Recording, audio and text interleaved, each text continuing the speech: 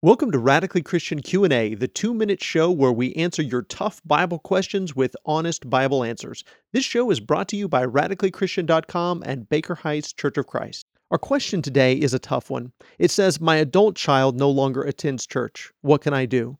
First of all, it breaks my heart when parents go through this because I know it's breaking their hearts. And if it were me, I would tell my child that. I would tell them, it breaks my heart that you don't attend worship services anymore. Not to guilt or shame them, but just to be honest about how it saddens you. Second, I would remind parents not to live in guilt.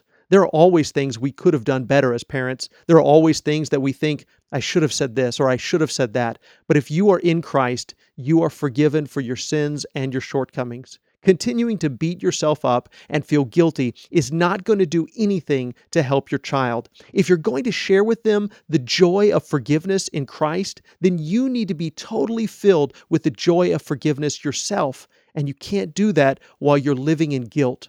Third, you have to remember that you can't control anyone but yourself. You can teach, encourage, and even admonish, but you can't control them. You have to allow them to make their own decisions, for better or for worse.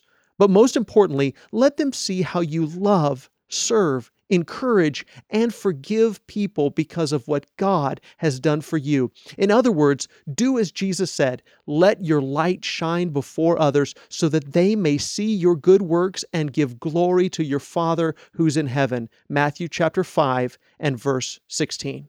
That's all for today's Radically Christian Q&A. If you have a question you'd like for us to address, send an email to questions@radicallychristian.com. For more content like this, be sure to visit radicallychristian.com and like us on Facebook. And if you're looking for a church home in the Abilene area, we would love for you to visit Baker Heights Church of Christ.